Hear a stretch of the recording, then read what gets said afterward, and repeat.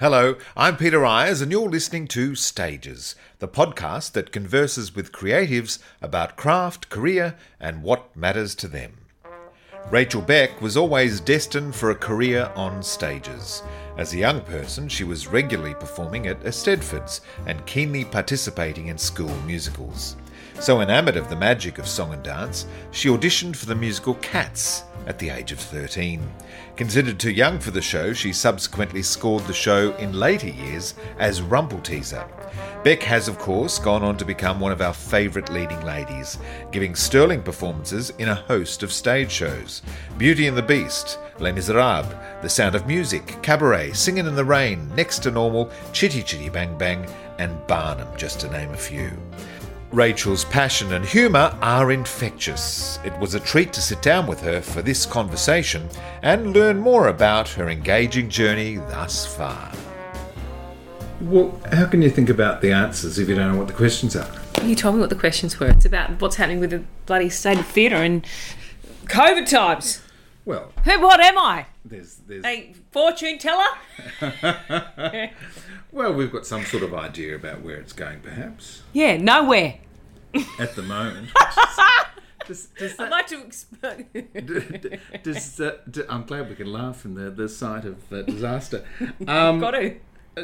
So, does it cause you fear that the industry may not be up on its legs again for a while? You know, this is a big question, and I'm loath to answer it because I don't know what's going to happen. I think it's being in that state of flux and being in that area of unknowing what the future holds and how long we are going to have to be treading water, which is the most scary feeling. You know, there are people trying to get things up, and you know, Pippin and Frozen and Magic Mike I saw was happening as well. I'm very happy about that. But did you audition for Magic Mike? No, but I'm going to hold the auditions. Oh, great! Yes, Excellent. I've already told Adrian's story. I'll help. He thought it was a great idea. No, I think it's already been cast. Is it coming over from America? What, is it? Does it have a narrative, or is it just? Oh, it doesn't need a narrative, Peter. No, it's just colour and movement. Totally. Right. Song after song. Great. So, look, I think it is very scary, and I think it's for my colleagues who are writers and people who trickling right through the whole industry. You know, the Ticketmaster, the people selling programs, the producers, the events venues. It's such a big. We've had such a big hand at our throat. It's hard to breathe. I think it's really affecting a lot of people, and I think one of the things that has also come to light is just how the government feels about the arts. Yeah. And that has been a kick in the guts. And I think it's it really makes us question our value and the creative arts respect in this country, which is sad, and it's something that we're all talking about. So I think it's multi-layered, the effects and the worry. Not just will we have another job, but how about all the kids who are coming out of NIDA and WAPA and the future of this industry. It's going to involve rebuilding, really, to a degree, how the arts work and how those kids find a place for themselves. Absolutely. In an industry which is already precarious. Yeah. When it's going at the well. best of times. Yeah. That's the thing. Let's hope that when the plug is taken out, the floodgates will open. Yeah. That's what we're all praying. Yeah. Because there's going to be a hell of a lot of new material available. Well, I've said this before, regular listeners would have heard me say this, but, in times of trauma, world trauma, the theatres have thrived. People have flocked in order for that escapism during the wars and depression and all that sort of thing. But COVID just puts the kibosh on all of that. It absolutely does. And so, I suppose the people who are creative in terms of writing and ideas people, they're all sitting on them and you know, fermenting them and hopefully bring them into fruition when this all starts again. But it's, hopefully there will be, the film industry will become more affluent and bigger, because... Well, there's talk of that, because, you know, that America is not a safe place to be making film, etc. So they might flock to Australia. Well, they're starting. We'll become the Hollywood of the Antipodes. Australia and New Zealand. Magic Mike 4. Oh, yes, starring Rachel Beck. I don't know. Gosh, I don't think my pecs are big enough. No, I thought, yes. You could be a romantic interest. Oh, I think so, definitely. Yes, why not? So how have you been nourishing yourself, your soul, during this time, Rach? Just the usual way. Going to Dan Murphy's every day. No, I'm joking. I've actually, it was lucky for me because I had made pathways into working with schools and artist in resident and directing and lots of workshops, and I've also joined a company called High Performance Coaching, which have Transition Hub and a few outlets that they take into businesses and people who've been outplaced, or retired athletes, or people who are rethinking their passion. You know, at this time it's been a great time for that. People going, am I really in the right job? Am I living the life I want to live? Yep. Time of reflection. People, they do a 5-day hub course, and there's a careers coach, a business analyst, which includes branding, communications coach, wellbeing coach, and a performance coach, which is me. So I've been doing a lot of media coaching and helping people understand how to do interviews, whether it's TV, radio, or newspaper interviews, how to present on Zoom, which has been great, and live as well in this new era. So I'd already been making pathways for the past 3 or 4 years. So in fact, it I've been able to rely on that because I do have 2 young kids, so it's hard for me to tour these days. I've had to be very select with the jobs that I've done. So the Wharf Review and a short season with Becoming Bill in Brisbane, a new musical. Barnum was short. So I've just, the past 3 or 4 years, you'll see I've had to really be selective. So that's the way I've been surviving. Yeah. Great. Well, Rachel Beck, audience favourite, bona fide leading lady, and triple threat. Bona fide. It's lovely to have you on stages. Thanks for joining in the chat. Thanks. Rach, what star sign are you? Gosh, some people would say guess, but guess I can tell you something about my star sign. All right. I'm not typical Virgo, because Virgos are supposed to be practical and ordered, and anybody who knows me well knows that I never know what I want to order, and I have to have sources on the side. I don't know, I must have something strong rising. Are you a Virgo? Yes. It says you're Aquarius in Wikipedia. Yeah, you know why? Because you never rely on Wikipedia. Because Right. You know what happened? What? When I did Beauty and the Beast, what happened was they got me mixed up with Susan Egan, and then they changed. They've got the American 2nd and the 9th, so they've put 9th and the 9th of the 2nd, but I'm 2nd of the 9th. Oh, wow. Okay. Yes. So that stuffed up my next whole line of questioning. I do know a lot of Aquarians though, so... So you're not free-spirited and eccentric? Well, I am. I should be an Aquarian. You should be Aquarius. Oh. I'm definitely not practical and... Offbeat fashion sensibility?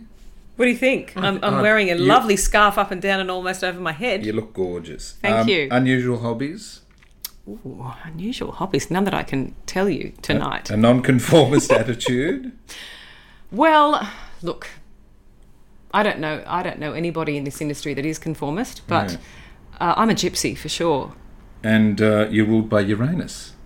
Oh, am I? Well, I don't know about that. Maybe I'm ruled by my heart. Maybe I'm Venus.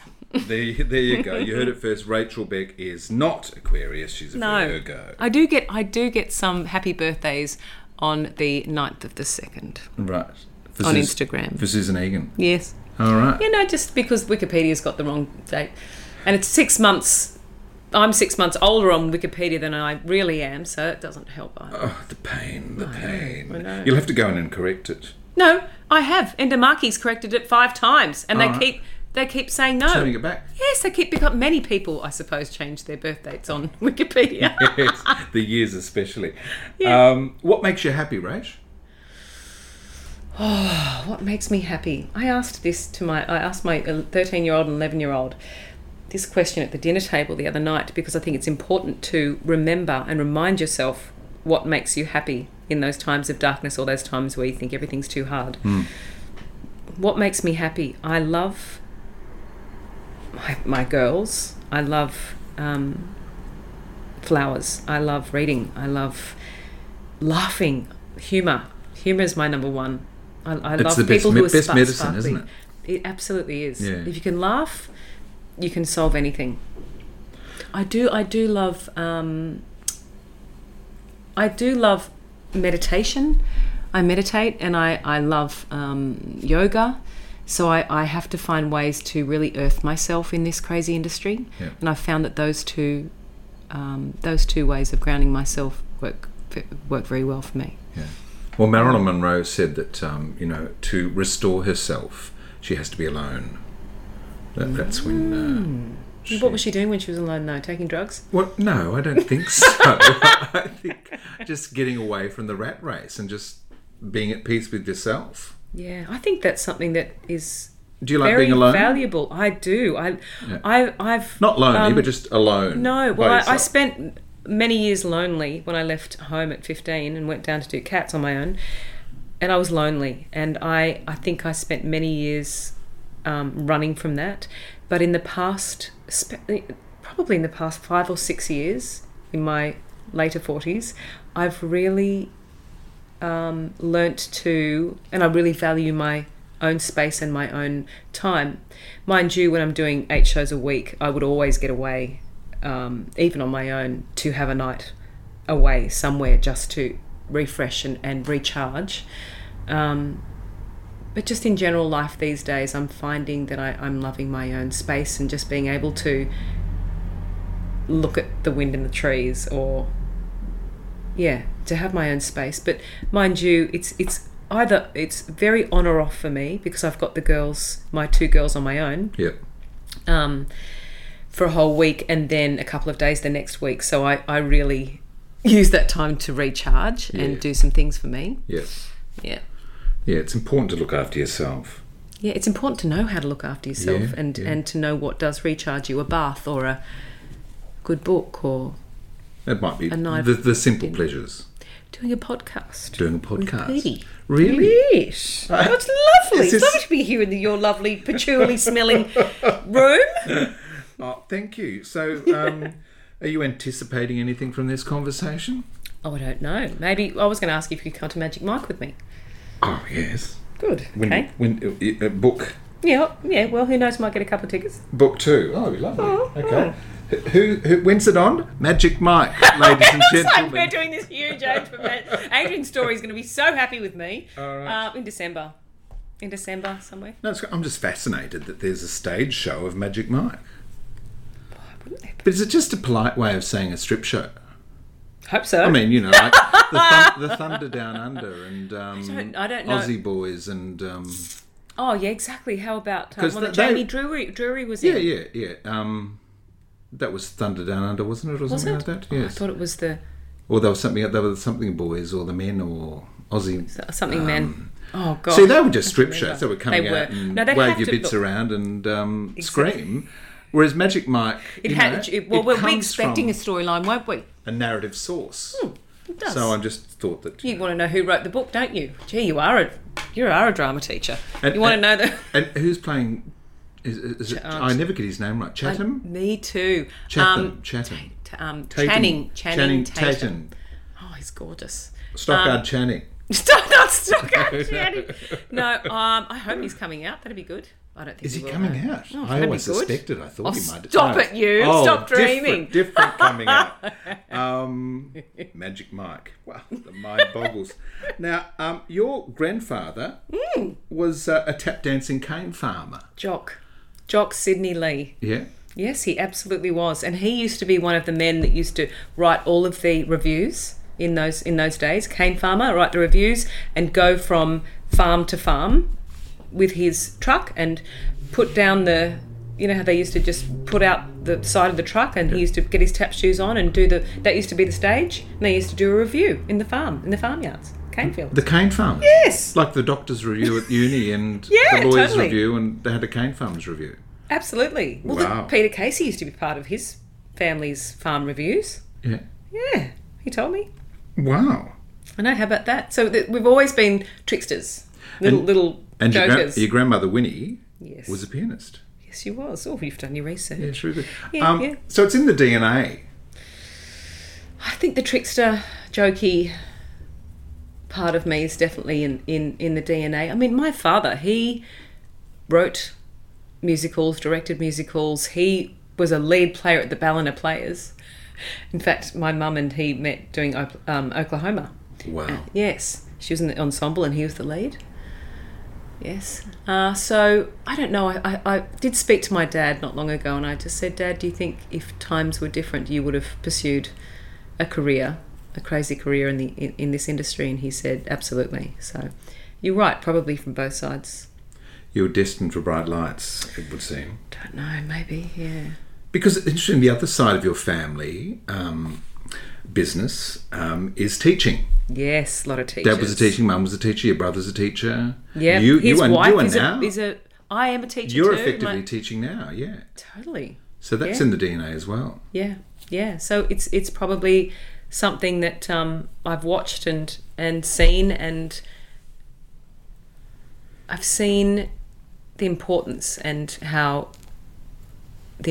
of teaching people. I mean, I'm speaking to the converted here, but it's just something deeper for me. It's something that's deeper than performing, and I see how you can affect and help build or enlighten or nurture these beautiful beings who are trying to find their way or find themselves, and it's such a special and It's a privilege. it's absolutely, that's the word I was searching for. It's a privilege to be able to be a part of their lives at that time. And I think, Pete, I also connect with teaching, especially young people in high school, because I left in year 10. Yeah. And, you know, I understand some of those feelings, you know, and some of those, I don't know, the steps and the holes and the worries and the trying to find yourself, because I did that all on my own. We'll talk about that shortly. Oh, good. We're talking about your launch into show business. Oh, yeah. But before that, Yes. can you sing a few bars of The Count? You know that I am called the Count, because I really love to count. 1, 2, 3, 4, 5, 6, 7, 8, 9. There you go. Wow, The Count from Sesame Street. Count from Sesame Street. I had no idea that he put out records or that he was a songwriter, but you used to perform that in the Stedfords. It was my winning number. And look, I think part of it was that at the end, the Count went mad because he just counted too much, and my mum had made a cauldron with coloured paper mache balls in it that were quite hard after they'd been painted, and I used to throw them out into the audience and knock people in the head. Immersive theatre. Yeah, fantastic. Right, that's exactly what it was. I tell you what, I just think I got 10 extra marks for that, because I just went that extra step. I broke the barrier. So you were in a Stedford baby. Did you go around and do them all? Oh, I only did Lismore, Grafton and Mullumbimbar. Right. But I had the likes of Christopher Horsey. I had As an all the Horsey adjudicator? No, No? again in my age bracket. Right. So we were every second Competing? year competing against each other. Matthew Jones, who's in the Aussie Ballet, competing against him and his sister. Jan Pinkerton. There are quite a few fantastic performers in that area. Stedford's are great first steps, really, aren't they, for those kids who maybe don't have access to a community theatre group or drama at school or whatever? Nothing. There was nothing at that time. The dancing schools were it. Or you could be a horse person. Be a horsey Equestrian. person. Yes, equestrian. Well, no, I wouldn't go that. Well, yes, be a horsey person or a football person or do dancing. Right. Basically, in those days. I'd choose dancing too, I think. Did you dance ever? No, not as a child. In later years, Oh. when I was whopper, that was part of the curriculum. Yes, of course. Beginner's ballet at 26 is a bit of a chore. Got any photos? Later on. Okay, Later good. on. I Okay. hope so. So what was the young Rach like? You don't mind me calling you Rach, do you? No, I like Rach. Rach do is you? good. Yes. Right. I was.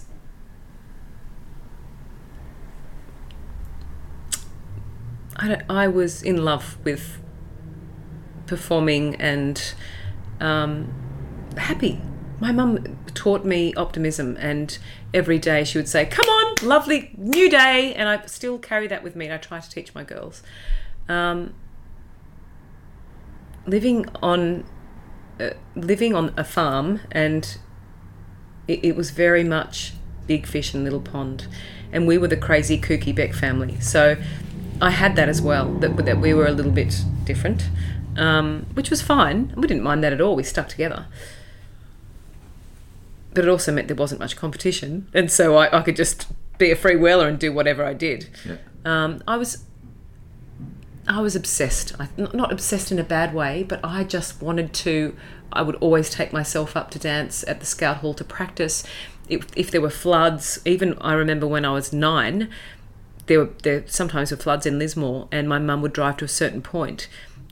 And in those days, she used to let me get into a truck with a truck driver we'd never met, and he would take me across the floods to get to dancing lessons. Wow. So, that's how in love I was with it. And luckily I had parents who had a taste of it and knew what it would take for me. I mean, I pushed them, and that's, if anybody asks me, should my little child who's so talented do this, be in this industry or continue, I would say it's not a question. They will push you. And they should only do it if they push you. Don't you push them. Yes. They will let you know. Absolutely. That's the only way you should go into this industry. Don't you agree? Oh, absolutely, I agree. Yeah. You've got to have that passion and that hunger, and it's the stage mums. There's a few stage dads as well, who are generally the concern because they're trying to live out a career that they didn't achieve themselves. That's it. And place it on their child. I don't think you should place anything on your child. You need to nurture them, and whatever their dreams are, sort of do what you can to support them to make it come true. That's right, and perhaps they need to try a few different things. And this is this time with my 11, 13-year-old, and you're right in the middle of it as well with your girls, to let them try lots of different things and not to put too much pressure on one thing only. So were you listening to cast recordings at home? Were you watching the Sunday afternoon movie? What did you know about musical theatre? Yeah, my dad was playing it all the time. It's not, well, also with Neil Diamond and who's the little, really short opera, was it German opera singer? Anyway, I can't remember his name. Mario Lanza. Yep. Yes, well, Dad was listening to Evita, which is one of my favourite musicals, Evita, JC Superstar, Cats, Hair.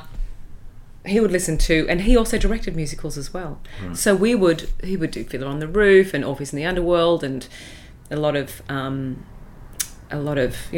Captain of the Pinafore, Gilton Sullivan's as well. He would, but also Man of Steel and the traditional ones that were written for school kids. He'd direct all of those types of musicals. So night after night, we would, when we were at 5 and 6 and 7, get our little yellow chairs and be watching these shows. So he'd be playing them. We'd sit and watch him, direct these shows. And we were old enough. I was actually at Lismore High when he was directing, and then I moved to Skeggs Redlands for a couple of years, and he directed the musicals and also was head of economics at both of those schools. So I was able to perform in those musicals. So what musicals did you do with your dad that he directed you in? Man of Steel. Right, the Superman musical. Superman, yeah. Superman, la, la, la. But I was the witch.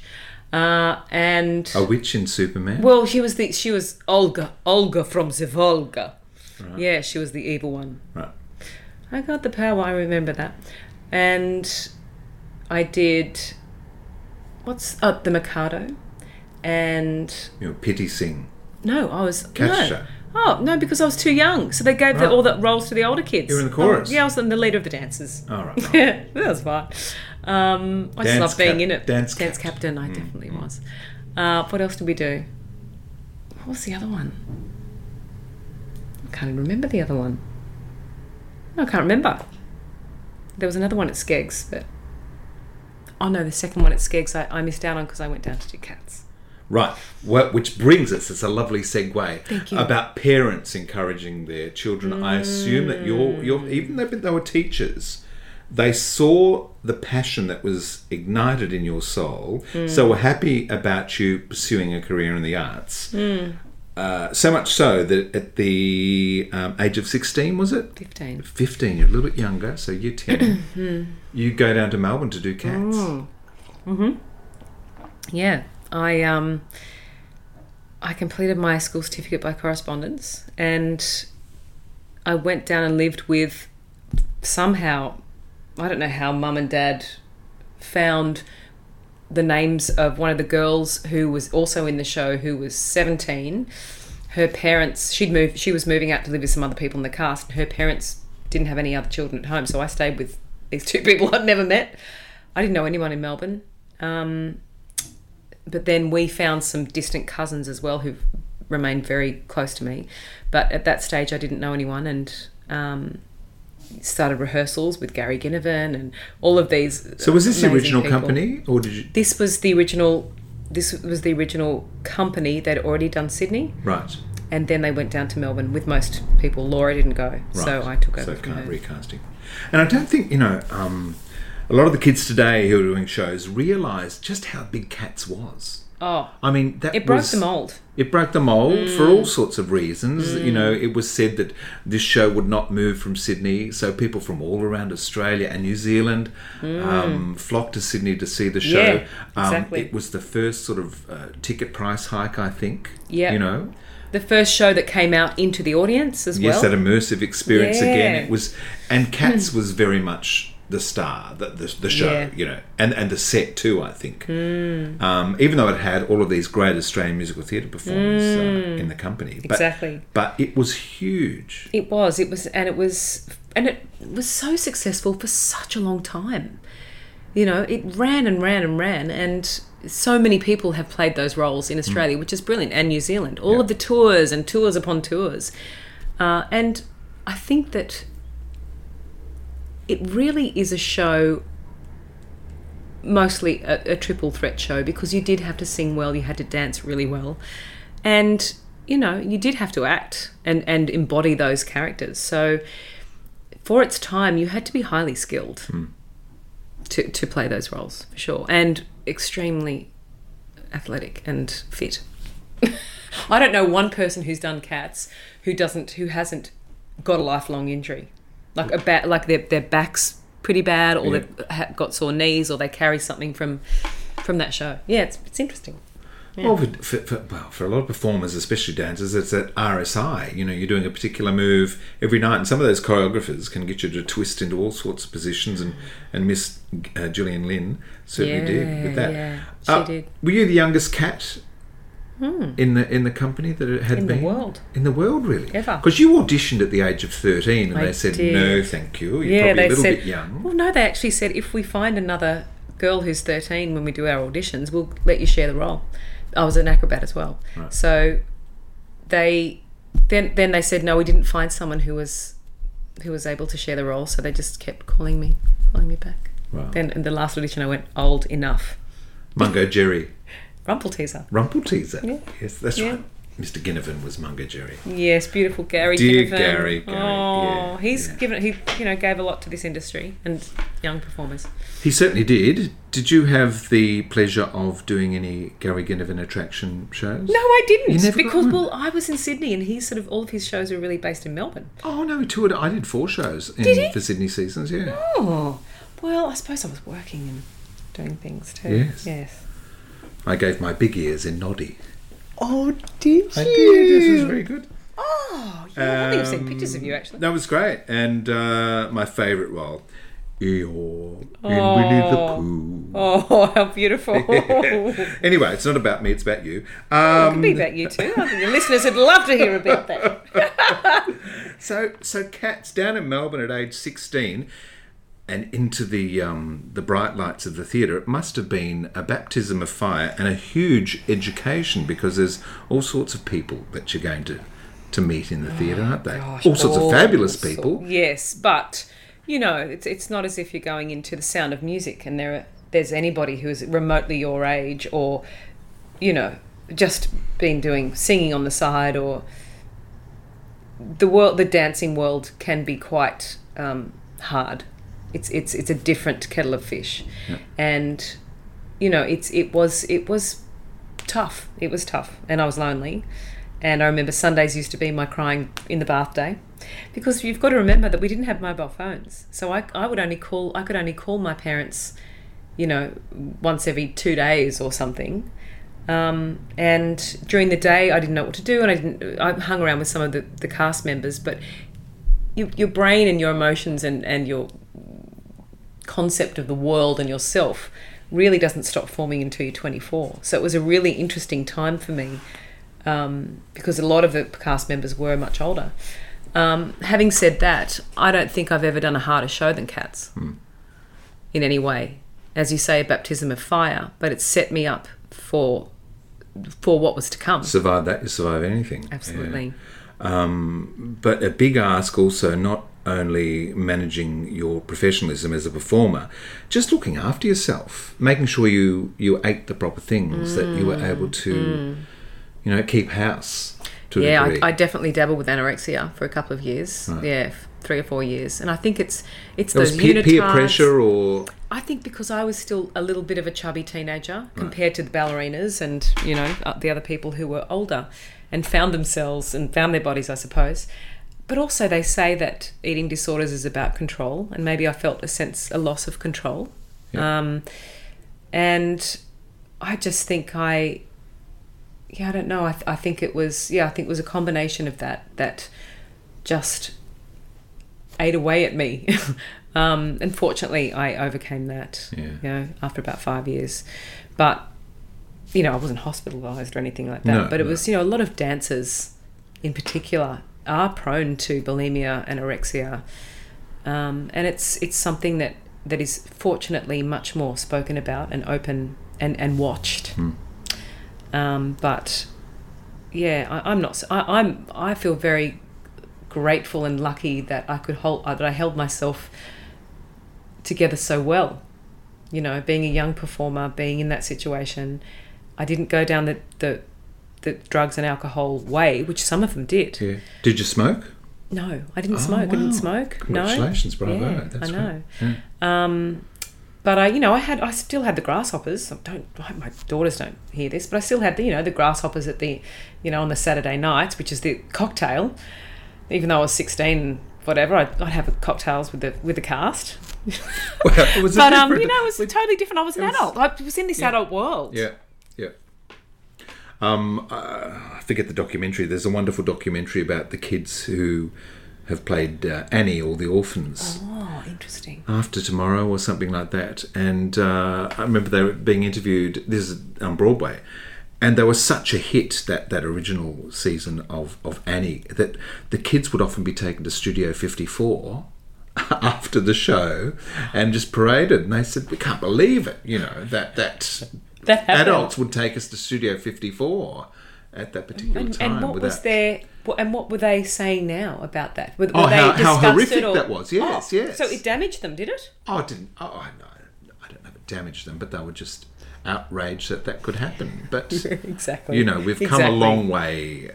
We certainly have to appropriate practice in all sorts I've of been in areas. Certain shows where definitely extortion was happening by the parents to the performing child. The performing child was definitely, Sarah Monahan in Hey Dad, and there's a few big stories out there where it does happen.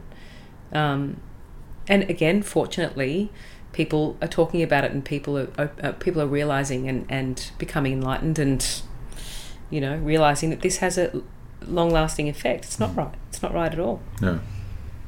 Making the industry a better place Absolutely. by recognising it all. Let's talk about some of the great shows that you've gone on to be part of. Yes. Belle in Beauty and the Beast. Now, that was an Australian premiere here, and you were the first Belle. Tell us about that audition process, because I imagine a lot of girls were up for it, or young women, and the competition would have been fierce. Oh, and yeah, the Australia. first Disney show, big Disney show to be Outside of America. Yeah. It was the second live Disney show in terms of musical ever. So it was a very long process. I mean, I did 8 to 10 auditions, full on auditions, many songs, many routines, workshopped. So it was very full on. I was doing Me and My Girl at the time. Had I done Hey Dad? Yes, I'd done Hey Dad. And I just can remember, it's funny, these days when I'm workshopping and teaching young performers and performers who want to get into NIDA or WAPA or, further than that, I help people with their auditions and they want to aim and shoot for specific roles. And they say, how do you get the role? How do you win it? And I don't know if I've ever been as successful in doing this, but I remember that I was Belle. I almost told myself that I wasn't even Rachel Beck anymore. So when I walked in, every time I walked in, there was no question that I wasn't this character. I can't even explain it to you in the words that we have. Well, being a human, or this psychological English, preparation. It was such a shift. But everything I looked at, everything I ate, it was like something I became. Almost, I feel as almost like a Daniel Day-Lewis type thing. Yeah. And I absolutely told myself that I was this princess, this character. And as I said, I don't think I've ever been able to do that again. I don't know, it was quite a bit of a madness perhaps, but... Were you able to turn it off and on, or did you sort of have Belle with you through that? Always with me. But so not as if I was hearing voices and things, but you went home and read 20 books? I just had that feeling. Well, I just had that... it was always present in me through that whole audition process and leading up to it and working on it. Yeah. I think whenever we do a show, though, and play a character, there's certainly a residue of that character that follows us into the daytimes. Yes, and I think that, fortunately, I've played some pretty heavy roles, such as Diana in Next to Normal for Black Swan, and that was quite a long time, it was 3 months. And Fontaine as well. There are psychological effects when you play those characters. You do carry them during the day, because it is your brain can't differentiate what is real and what is not when these words are coming out of your head. And if you are telling yourself you are that character, which is what you do when you're acting, your brain can't differentiate that. And fortunately, there's been a lot of new almost I don't know, sort of self-workshopping that has been created, not just meditation, but ways to undo the character and undo yourself psychologically from characters, which has come out, and a lot of work has been done to show actors how to undo yourself from that character, because you definitely, I mean, I remember doing Les Mis, and I think I was slightly depressed the whole time. I was just slightly down. I had to die every night. I had to, be raped every night. And when that's playing in your head 8 times a week, your whole body feels it, and of course it's going to change your cells. It's going to change your vibration. Yeah, it's something that a lot of the punters probably wouldn't realise. They look at the illusion which is up there, but what actors put themselves through to deliver that as authentically as they can every night. So playing Fontaine and Diana, are you conscious of that sort of high emotional state that you're in 8 times a week, do you consciously go and try and find a happy place or fun stuff to do? Yeah. Although I suppose you can also be emotionally drained during the day that you're just resting. Well, the thing is, yeah, you usually, when you're playing especially big roles such as Diana or Belle or, or Maria in Sound of Music, you are drained. Every day you're drained, and then you bring yourself up for the show. And also you don't want to use your voice so much during the day, or your energy. That is, sleep is everything, as David Hobson kept telling me. Just sleep, Rachel, sleep. And I'm like, I can't. But I used to do lead lighting. I used to give myself some things to do. I studied psychology and archaeology while I was doing Me and My Girl, and I don't know, I continued a little bit in Beauty and the Beast, but that was a really big role. I did that for about 2.5 years actually. I studied those two things. But I did lead lighting, and I did circus training, and I did a few things that took me away, but took me into real life as well, because it is such an unreal... I go and watch lectures on, astronomy and, different things that are totally brought me back down to earth. I think it's important for performers to do that, because it is, as I said, such an unreal world. It's a wonderful world, but I think it's also good to remind yourself of everything else that's out there. Yeah. Do you enjoy the machinery of a large commercial musical? Because it's huge. I mean, there's something like 100 people or more that come together every night to create this magic. Exactly. I have to say, there are great elements and not so great elements in every type of performing, in terms of one-woman shows, which I love doing as well, and a small audience at the stables, or the big shows such as the Beauty and the Beast or the Sound of Music's. There are good and bad points. In a certain sense, I feel you would think that you would feel less pressure with so many people and you'd feel just like a cog with those big shows, but actually you feel more pressure in my eyes. You feel more pressure in those big shows because there's more money at stake, and if your cog doesn't go, well, then the whole thing will fall apart, especially if you're a lead. And in the smaller shows and more intimate shows, you are more exposed in a way, but you're more in control. And I don't mind that. Yeah. Control.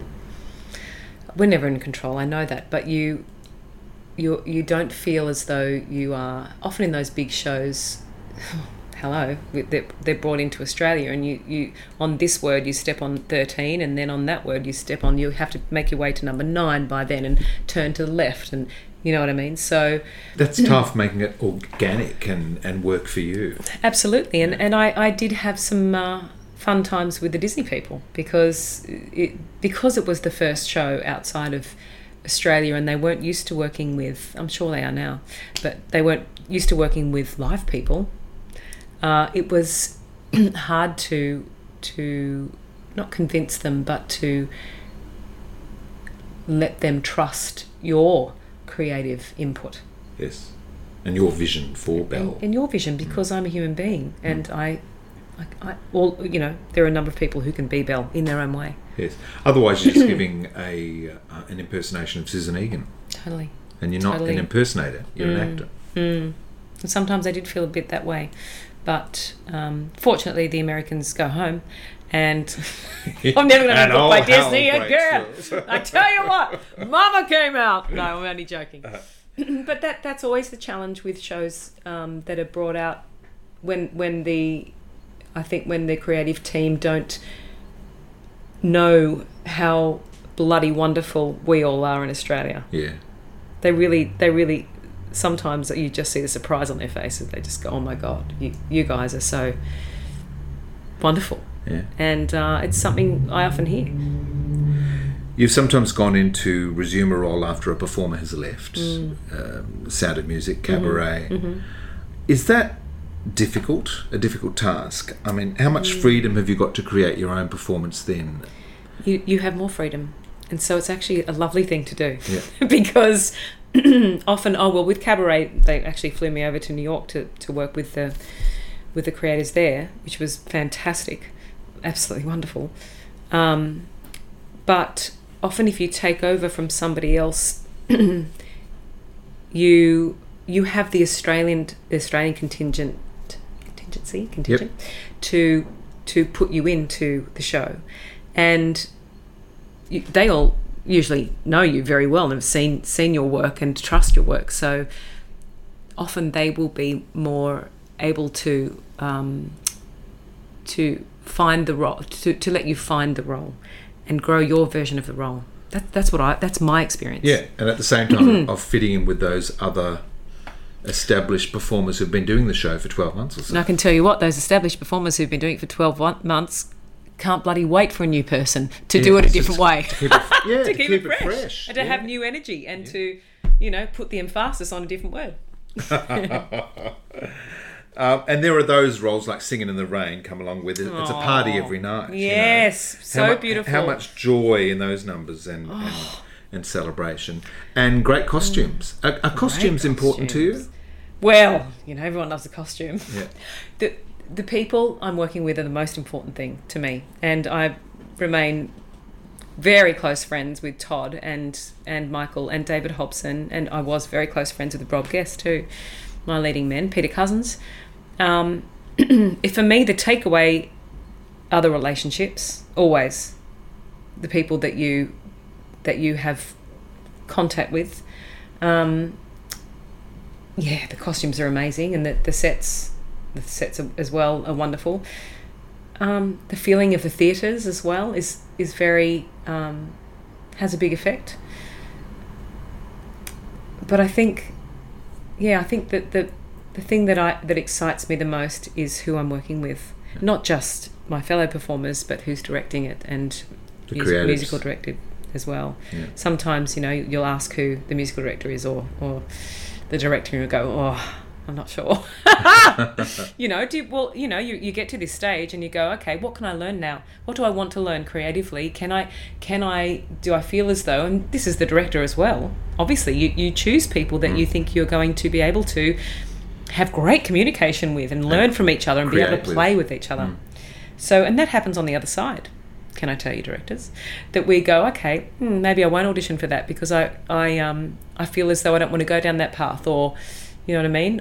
You've got a couple of things to choose from. I think I'm going to be pushed by this director or this musical director, or I feel held by this director more than that director. I feel safe with that musical director, What's your dressing room space like? How do you set up your dressing room? Home. Like home? Like home. I have a kettle, I have cards, I have photos, I have flowers, I have a lot of food, a lot of snacks. I'm a snacker. I'm the sort of person, much to many people's, many leading men and women's despair, I'm the sort of person that would love to come in 15 minutes before the show starts, get to the theatre. Sometimes I do change my time to enter the theatre as half an hour call, not the hour. I like to come in already warmed up, and I like to put my makeup on, get dressed and walk on the stage. So at the 5-minute call, beginner's call, I will be doing my last bits of my makeup. Rachel Beck, come to stage, even if I'm the first person on. I like to keep it in flow and in movement, as though it's just part of my daily routine. So I like everything to feel as though it's just normal. I like to, and that keeps me very relaxed. I find I'm not relaxed if I'm ready at the half hour and pacing and going over my lines and what if that could happen, and last night that happened, I've got to think about that.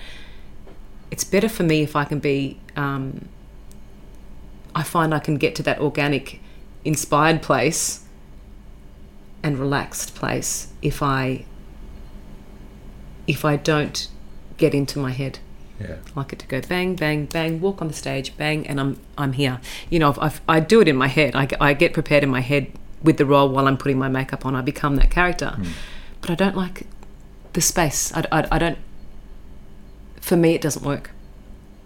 So that's my long way of saying I like it to feel like home. Yeah. I don't want to feel as though I'm in this, bright lights, here we go, here's the theatre. It's not for me. Well, that applies a certain amount of pressure on you as well, doesn't it? It snaps me into a non, a non-Rachel Beck. I become the character and I am the character, so I don't want to feel as though I'm having to not be me. Isn't that funny, on the stage? And some people love that, becoming someone else. I'm just thinking that now out loud in this podcast, but some people use that as the mask they wear so that they can become another character, but I'm the opposite. For me, it comes from the inside. It's not something I put on. It's something that is me, that is just an embellishment of me, which is that character that walks on stage.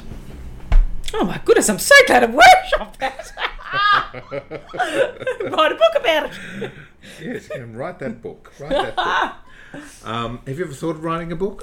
No, Todd's writing one. Is he? Right, well, there I'm you go. scared about it. Oh. We've had some very naughty times. You'll be mentioned. You'll have to proof it before it goes to publishers.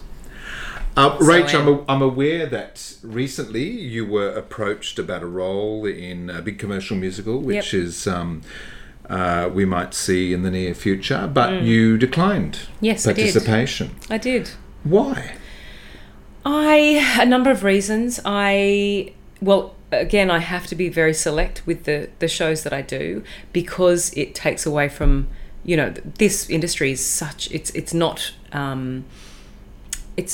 geared towards family life. And when I'm away every single night and I can't see my kids, it really irks me. They're 11 and 13 and they're at that stage. Coronavirus, my mum couldn't come down and help me because I'm a single mum, so my mum couldn't come and help me with the girls too. But also it has to be a role where I feel as though I will grow and learn, and or a role that I've really wanted to play. And I think that was another thing. And the other thing is that I'm really focusing and putting my energy into those other elements of my working life that I was telling you about, the teaching and the transition hub, sprinkling the performance coaching and the self-belief and the confidence and the talking about emotions, not only to kids and teenagers and young kids, but to, we call them muggles, normal people. Isn't that funny? I don't mean that in a derogatory way, but it just means that we see ourselves as a bit kooky. But also just to people who are at that time of change and uncertainty, and I feel as though I have something to give.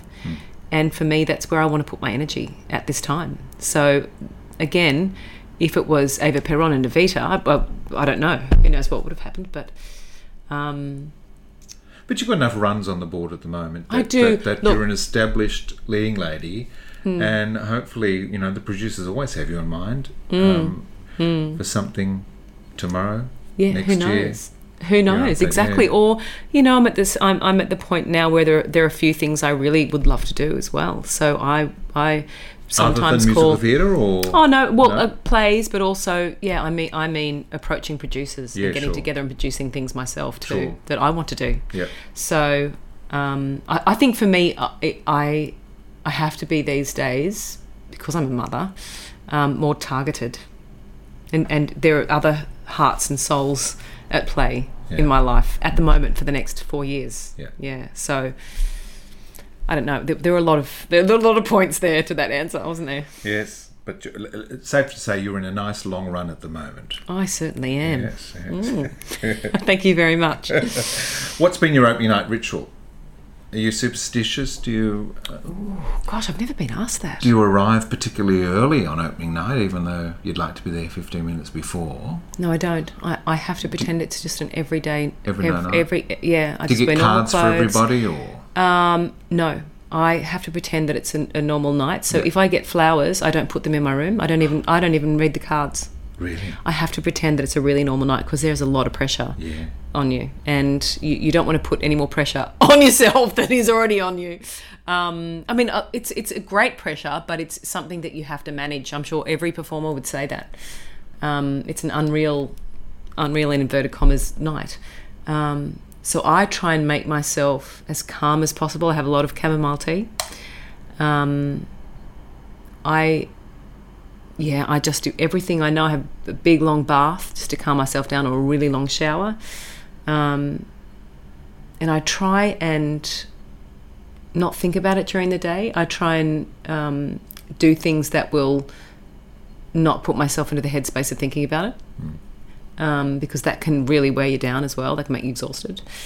But I just try and be as normal as I can. Will you go to the party afterwards? Oh, I have 100 champagnes. Oh, Totally. Yeah. Oh no. Well, if there's a matinee the next day, I won't. Sometimes they tend do. to do more and more now. Oh, I don't like it. My understudy on. No, I don't do that. But I do. Of course, I do. Definitely. But then again, you still have to look after yourself. Yeah. But I tend to look after myself too. Like I've gone the other way where I've just not spoken at all during the days and only written letters to my parents or whoever I'm living with, or my husband at the time, Ian. He'd sort of understand because he's in the industry too. But madness. In fact, one time I was so funny about it in Sound of Music. I got into this fix of doing exactly the same warm-ups and exactly the same parts of each song before I went on stage, and it was an obsession. And I spoke to Peter Cousins about it, who wasn't in the show, but I was doing some corporate shows with him, and I said, Peter, I've got this problem. I've got this obsession with the same warm-ups, and I can't do the show unless I do these certain things, and I'm worried that I'm a bit crazy. Well, it becomes like a superstition then, doesn't it? It does. And he said, Rachel, the only way to break that is to walk in and not warm up and do the show. I said, I don't think I can do that. He said, you must do that. You must go in, not warm up, not even warm up in the car, and you do that and you do the show. He said, don't worry, as Amanda Colliver, my singing teacher, would say, you are still warm from the night before if you're doing 8 shows a week, hello. But with your obsession, you don't think that you are. And so I did it, and I broke it. So thank you, Peter Cousins. Broke the spell. Broke the spell. Yeah, pretty scary. Do you read reviews? No, never. Really? Never.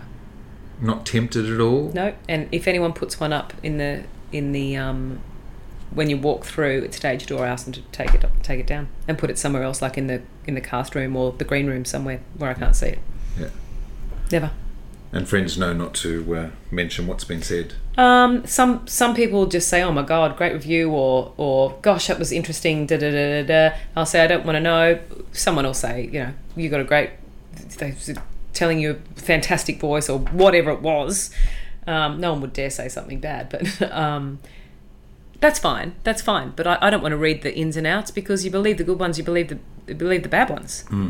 It's one person's opinion at the end of the day, and they probably don't know as much about performing as you do. So they have a lot of power, but I think that, I think it's dangerous. Yeah. I do think it's dangerous, because also certain parts of the show are pinpointed and pointed out, and then you're always conscious of them. Oh, here comes this great moment that's really funny, and the Sydney Morning Herald loves this moment. And then by then the moment's gone, and you haven't got the laugh. Yeah, you know what I mean? Yeah. Messes with your head. Yeah. Let's finish with a fun question, because you like fun. Oh, I do. Let's see where this goes. If your life was a musical, what would it be called?